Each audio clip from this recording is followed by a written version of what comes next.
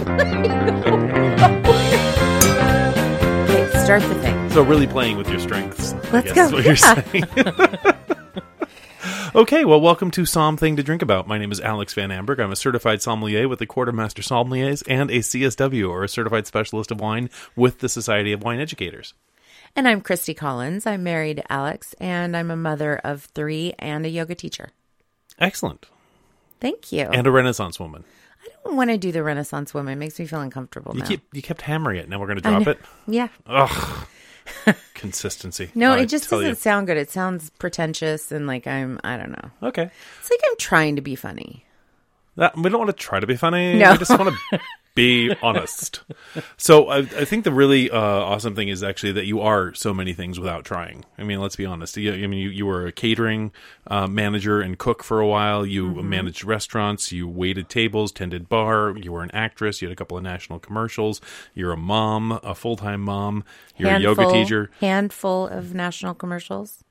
Not a couple, handful. I don't know the difference between a couple and a handful. Okay, well, I do. I'll bet you do. More than 2. Well, which is excellent. I mean, just so many accomplishments under your belt.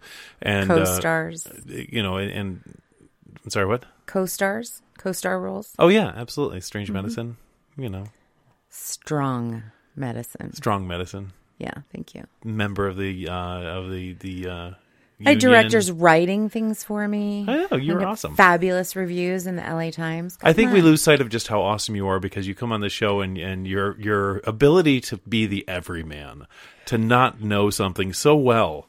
Really, I don't want people to get the impression that you don't know a lot about a lot of other things. You do very well. Thank you. Yeah, I appreciate that. Yeah, it's good. It's very sweet. And it's recorded, so now I can just, when I need a compliment, I can just press play. And delete. So, the whole premise of Something to Drink About is that I know something about wine and Christi knows very little about wine, and we want to make wine fun and not frightening. We want to take the anxiety out of it and just kind of go through a wine together and make it more entertaining, make it more enjoyable. And then from there, then we go and we reveal the wine at the end. We talk a little bit about the backstory, the history of how it got to be the way it is, and hopefully we answer a few questions along the way. If you have more, go to our Facebook page, Something to Drink About, SOMM-thing to drink about, or you can go ahead and go to Instagram and leave comments. We're always happy to respond. Go ahead and give us a look. Give us a listen. Yeah, lick us on Facebook. That's an old joke. You can't use a joke from the previous podcast. I can't too, because it's really funny. Give us a lick. Listen, shoot. Words. Anyway. So, yes. And just a shout out to whoever's listening to us over in Switzerland. Thank you. Right? You're awesome. I had no idea. Who is listening to us in Switzerland? That is the biggest compliment. Yeah, I thought maybe if I could be from anywhere, it would be from there. Yeah. So, here we are from Eastern Washington to Switzerland. Let's go ahead and give it a little shout out. Well done, you. Wow, again. Superb taste. So, DJ Alex. Christi, let's talk about what's in the glass today. You get a backwards spin. Scratch a record. It's red. It certainly is. It's ruby. Is it? You like my new word? That's a ruby? Good word. Well done. Thank wait, you. Are you done angling for garnets, and now we're going to start angling for rubies? Is that what's happening? Oh, dear. Well, if we go get a garnet bracelet, say, and maybe a ruby necklace or some earrings, ruby looks really good on me. It's a really dark, deep, rich color. It's darker and richer than a garnet color. Is that why you're pouring the wine on yourself? Am I? Really? No. Not on my new jogger pants. Oh, saints forfend. Not on my yoga wear. So, it's a red wine, and it's in a glass. We've done that much. That's good. So, ruby colored, you say? So, okay. Is there any change of color towards the edge? Just getting my white paper. Excellent. Good. No, it just gets thinner, but it's one of those pretty dark colors that gets super raspberry pink at the edges. Yeah. But only because it's thinner, not because it has a color transition? Meniscus. All wines. Is that it? No, that was not it. Darn it. Liquids have a meniscus because it has to do with surface tension. But that, anyway. I know. What's the word? So much sciencey stuff. Membrane? What's the word where the edge... It's an M word. Well, no, there is a meniscus, but we're talking about anyway. That, You're using the word wrong in the wrong place. It doesn't fit there. Stop it. I'm a Virgo. You're killing me. I am. I can tell you're like, what am I supposed to do with this? My God, my butt is clenching. I can see it from here. So anyway, what we have is a relatively dark red wine in the glass, ruby colored, hints of purple to it as well, very dark, but also very clear, very clean. No signs of sediment or anything in the glass. So, but no signs of aging as well as it moves out towards the edge. How can you tell there's no signs of aging? When wines age, it's like they're rusting.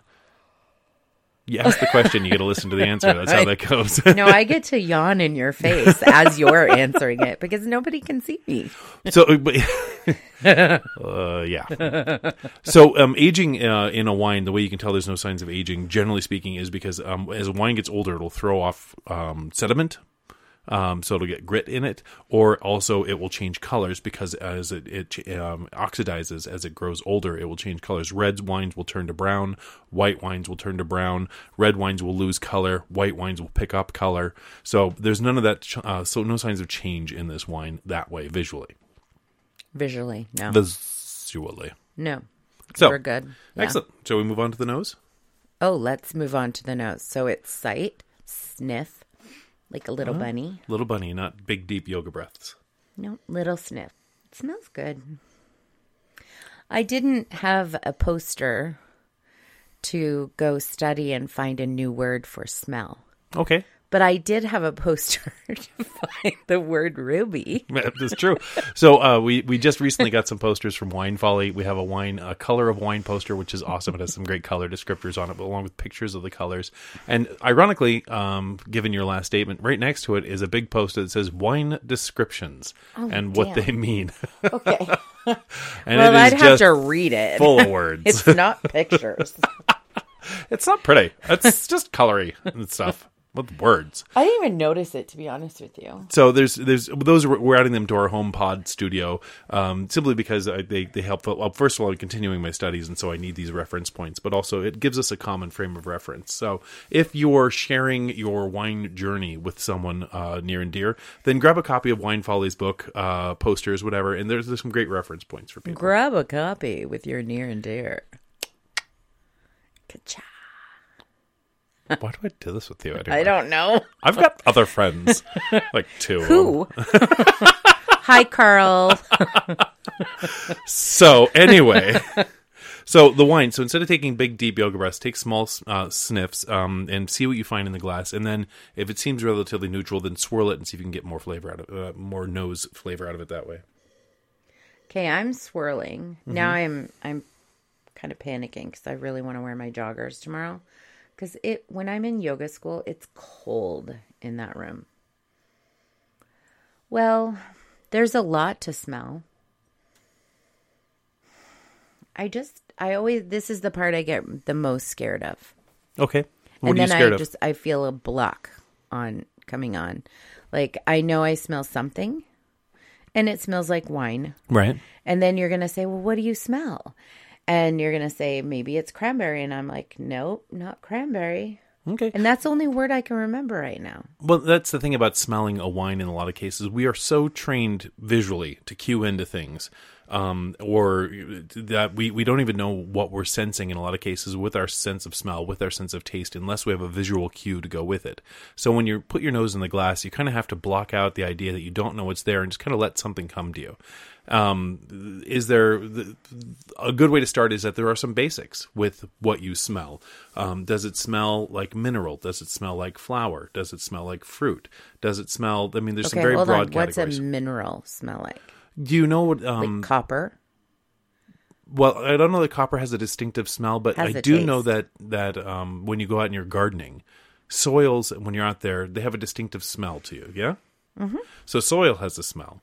And so a mineral also has a smell. Like if you open a bag of lime. Never opened a bag of lime. To add Have lime. you opened a bag of lime? Well, like thrown it on a dead body or something? Isn't that what you're supposed to do with lime? Well, no, but you also use it to sweeten soil. I just happened to open a bottle of lime. Oh, sorry. Anyway. Okay, but you use lime to sweeten soil, right? I don't know. Okay, so yes, I have open bags of lime because you use it to sweeten soil, which takes the acidity out and balances soils, which is, thanks, Mom, for gardening talk. I know, but aren't you supposed to throw it on dead bodies in a barrel? You've watched way too many episodes of The Sopranos, or perhaps been in them. I don't know. My favorite podcast, My Favorite Murder. But anyway. Yes. So there is, so the different minerals have different smells, but also there's that sense of petrochlor that comes from rain landing. Petrochlor? Well, rain lands on pavement. You know that there's a smell that comes from that fresh Wet pavement's cement. wet cement sometimes. Yeah. So all those things are mineral smells. So those are not infrequently showing up in wines. Now, there's also other smells that show up in wines. It smells like vanilla, smells like oak, smells like leather, smells like perfume. Okay, I smell leather. Okay. Good. Are you smelling any herbs? Are you smelling any like dried flowers or lavenders or, there's all these different smells that your nose knows. Well, because you say it, now I smell dried lavender and Okay. leather. But do I smell it, or is that the suggestion? I ask that all the time. I have listened to our podcast at this point, so now I know how many times I ask that question. It's not an unfamiliar question, and there is the power of suggestion, which is why I wait until you smell it first, and then I try to help you identify things that are in there. Now, I have listed about 15 different things, and you've picked 2 of them. Mm-hmm.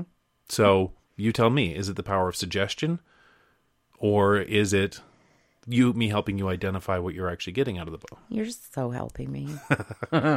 And there is in this wine, there's a Thank lot you. of, there is a lot of different smells going on with it, but they are understated. They're not overwhelming. And so if you swirl it, take a moment, reset your sense of smell, smell your arm. I'm going to smell my armpit. Yeah, huff your armpit, swirl the wine a little bit, and then go back to the glass and just take a couple little sniffs. It smells a little earthy. Yep. It's, and that's kind of what I mean by mineral, because there's a sense of wet earth, and it's not overwhelming. Dirty. But there's a sense of a small amount of dirt there, and then behind that there's herbs. There's like dried herbs like sage and dried lavender. I smell dried lavender. Mm-hmm. And there's so there's those herbal elements. There's earthy elements, and if I was. And those are important notes to get out of wine. It's not fruit forward. It's not screaming fruit. It's not screaming vanilla. It's not screaming oak or toast. Or pepper. There's a lot of things this isn't doing right now. Okay. So that's good to know what it's not smelling like. Absolutely, because when a wine, it's not so much sometimes what a wine smells like as sometimes what it doesn't smell like. These colors that you're looking at in the glass, this could be from anywhere in the world. This color could be coming out of New Zealand, Australia, California, France, Chile, Italy, anywhere in the world. This wine could be coming from Washington, but the smells on the wine can only be coming from a few places, because you're not getting eucalyptus or mint or big jammy, and that's kind of ruling out Australia. You're not getting a lot of fruit forward, a lot of vanilla, which is kind of ruling out California in a way, because California loves big fruity. These colors lead to big fruity smells and big vanilla-y smells and lots of caramel. So you're kind of narrowing it out and saying it's probably not that. You're narrowing it down. It's taking you more towards an old world smell because it's earth first. Earth first. It's earth first. So it's earthy first, and then it's herby, and then there's maybe some dried fruit behind it. So that's really interesting, because it's giving us a direction on the nose alone on where this wine may come from. So that's why smelling is important. So that's why it's not you being psychic or weird. There's actually, you can delineate, you can cross out things, and then more of the area in the world it's from. That's the which whole is really thing about being very cool. Yeah, it's really cool, because the more you taste wines, the more you recognize there's broad categories everything fits into. There are exceptions to every category. Okay, Peggy's your friend too. Yeah. Yeah. You have more than 2 friends. Lars. Yeah, that's 3. Okay. We're doing anyway, good. Go ahead. So with wine, you can eliminate more, a lot of cases, what a wine isn't, by eliminating what's not in the glass. So let's move on to tasting. Okay. Promise. Mm-hmm. Whew. I like it. So if it is from the old world, I like it. That's good. I'm relieved. I just realized that I was having a little stress response, because if I didn't like it, that would be 2 in a row, and then I don't know where we go from there. So what are you tasting? Black cherries. Good. Okay. like really ripe black cherries without a lot of sugar in them. Mm-hmm. Heat. Mm-hmm. Good. Freshness. Tart, a little tart. Mm-hmm. Not overly tart, not crazy tart, but a nice mellow tart. Does that make sense? Yeah. It feels smooth. It feels full. Like it doesn't feel light and like window cleaner. The last one tasted like window cleaner. Okay. Well, this is there's a lot going on the palate on this one as well, but it's very interesting because it's a very narrow but very expressive bandwidth that this is coming out of. Like a lot of wines, there's so many different things. You know happening. what? I was going to say that. A narrow, expressive bandwidth. Well, a lot of times when words out of my mouth. When you're drinking wine, how do you do that? I'm psychotic like that. You really are. Okay, go ahead. Well, a lot I of won't time... interrupt you. I promise. So a lot of times when you're trying wines, there can be a lot going on the palate when you take that first sip. It'll be overwhelming with lots of different flavors. There'll be lots of different things coming from lots of different areas. This has got a very expressive but very limited range of colors, I would think, on the palate when you're tasting. You know, there's black fruits, there's darker fruits, there's some darker cherry type fruits as well. There is heat from the alcohol coming that's very that's kind of overriding a lot of the other mouthfeel. There's that herbal component again. There's hints of licorice. I think there are. Mm-hmm. When I have licorice tea on the sides of my tongue, it gets all squirty and soft, but not in a inappropriate way. No. Well, and what's in those herbal elements are coming kind of through mallowy on the finish. kind of way. So if you breathe through your mouth, you can feel the herbal element again. I'm doing my own Foley. Can you hear it? Don't do that. Oh, God. It's weird. Nobody would date you. And then when you do that, It's just as well that no one would date me, seeing I'm already married to you. I know, that's true. This wine actually has a great finish. Well, there is Walmart. Anyway, go ahead. And then the power diverged. The podcast wandered off again. So what we have in this glass here is actually a really interesting wine. It's very dark in its fruit flavors. It's got Did I throw you off a lot? Lot of heat. Did I throw you off a lot? No, I'm trying to pull us back to where we were supposed to be. You know, talking about the wine as opposed to Walmart. I don't know. I think it's a funny story, though. It was a funny story. Getting propositioned by somebody who said that there's other stores, and then my friend said, yeah, like Walmart. I think that's funny.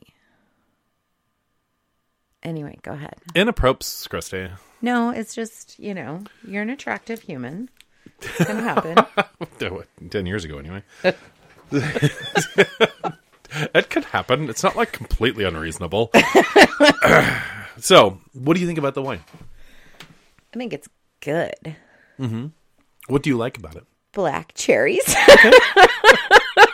Good. That it's tart but not too tart. That it's not sweet. That it's not too warm. It's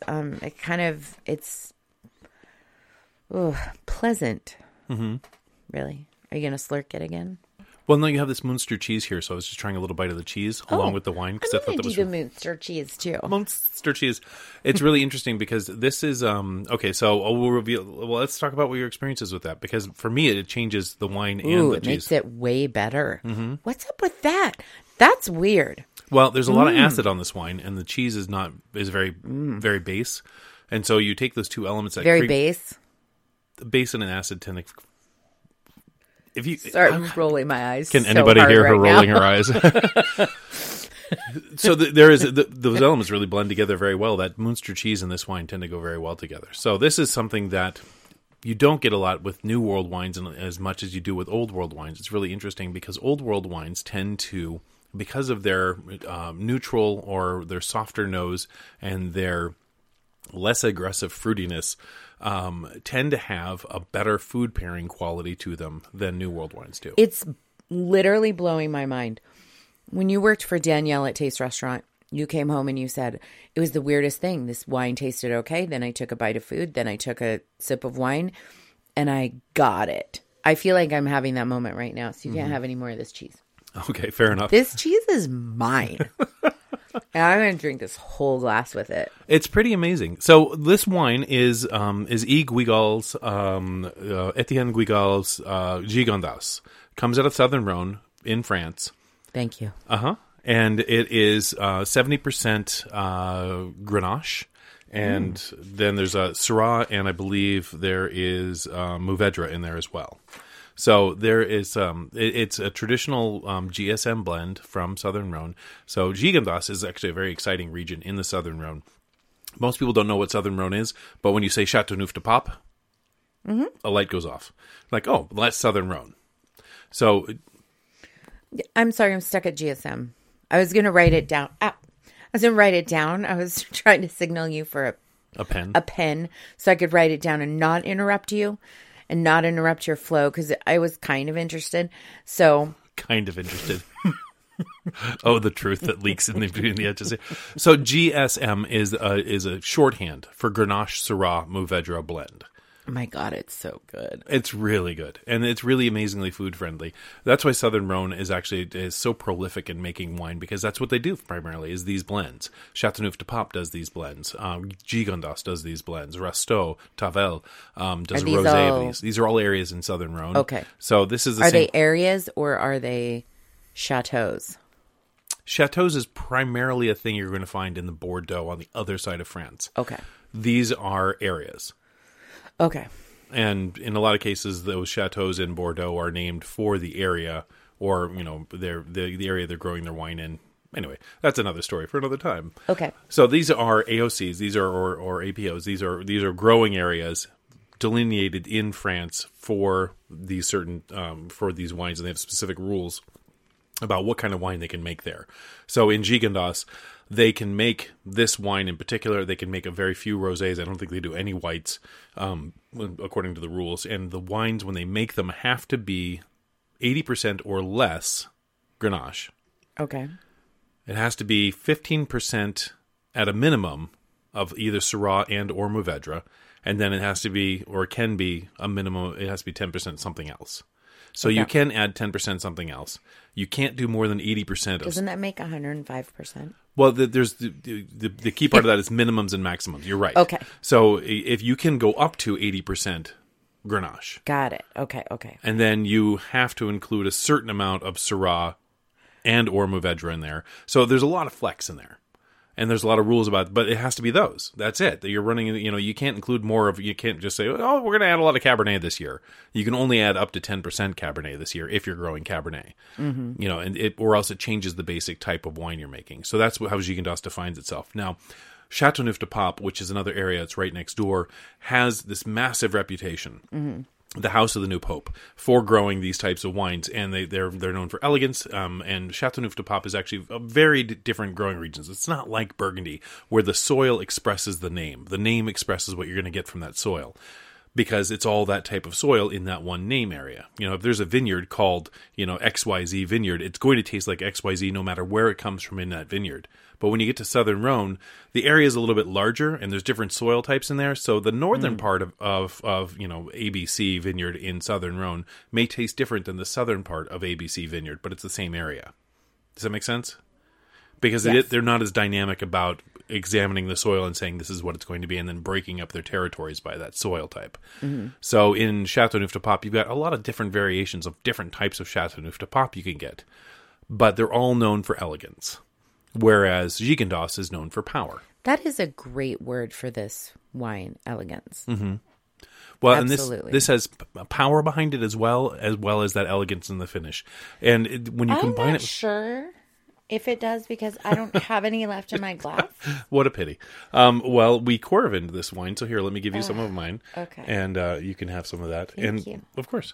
So the story of the Guigal family is actually kind of fun as well, and worth touching on, because there's a number of Guigal wines out there in the market right now. One of the first aha moments I had was with one of his wines, and it was called the Brunette Blonde, and it came from Northern Rhone. So the Guigal family, Etienne Guigal, moved to Côte Rôtie in northern Rhône in 1914, I think it was. And so he was harvesting they say on his website, he did over 67 harvests in his time in the Rhone area. And he capitalized on that. He got his own properties, and I think in the 40s after the war, and he started making wines under his own name, under his own label. And he had different properties where he's gathering grapes from and making wines. In 1967, he was struck by sudden onset blindness. And so his son had to take over. His son, I think Marcel, had to take over for him. And when his son took over, it was very much a family-run operation, and his son Philippe is now the head winemaker for this family winery. It's a great name, Philippe. It is. Philippe Guigal. And so the Guigal family makes, I don't know, maybe a half a dozen different wines, maybe more, and they're all from the Rhone area. And just amazing wines, such great character and such great distribution throughout the world. So you're consistently getting great wines no matter where you go with these wines. Mm-hmm. So, and yet it's 3 generations of family members making these wines. It's a family-run operation that spans the world. Fantastic. And the wines themselves are always elegant and always excellent. Now, if you were tasting this, could you pick it out at this point in your career? I am out of practice on blind tasting. I could get to Old World with this, and I would probably end up in France with this. Okay. But there are certain similarities that happen with this type of blend that are similar to other areas as well. The color would lead me a certain direction. The taste would lead me a certain direction. I have a great idea. Thank you for stopping, because you knew I was going to interrupt you. You need to do your nerdizodes, but we also could do a blind tasting. Yeah, that would be fun. Then I could blind taste you. Right. Yeah. So that would be... So we could get one of your friends from the Spokane Club to give me some wines, and then we could blind taste you. Or I could just send you out to the cellar and have you come back and pour stuff into glasses. Yeah, but you know what's out there. There's a lot of stuff out there. There is a lot of stuff out there, but you still... You know everything that's out there, because when I give something away, you're like, you gave that away? It's like someone going and giving your yoga pants away. I'm like, no, I needed that for... What are you doing? Not exactly like yoga pants. So we Maybe as expensive. Sometimes. Okay. So Guigal's 2014 Gigondas red blend coming out of the Southern Rhone, an excellent wine, a beautiful growing region. And Gigondas is really growing as far as recognition, as far as wine, recognition really throughout the world. They're kind of in a lot of ways overstepping Châteauneuf-du-Pape in many markets, because people can't afford Châteauneuf-du-Pape.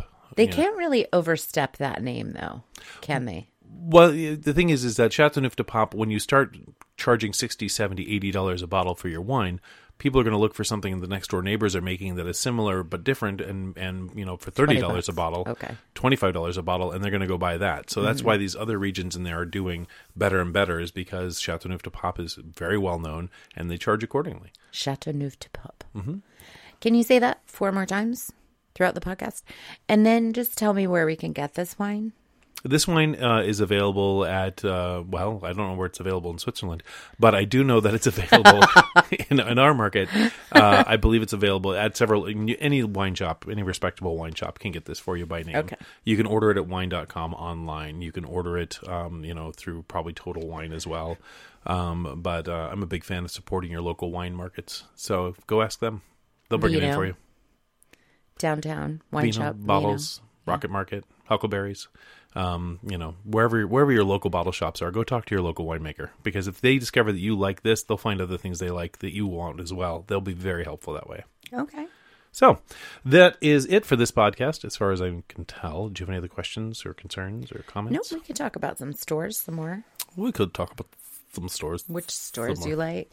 Well, let's talk instead about how this is the end of the podcast. All right. So this is Something to Drink About. We have an Instagram page. We have Facebook as well, where we post pictures of the wines. We post articles, and you're welcome to leave comments. Please go on iTunes and go ahead and give us 5 stars if you like us. And you can also hear us on Spotify. You can hear us on Stitcher. And thank you for listening. This is so much fun. And thank you. Yeah, no, and if you hear something, you want to hear something different, you want us to go in a different direction, give you something you don't have, let us know. This is an awesome lot of fun. So, again, Something to Drink About. My name is Alex.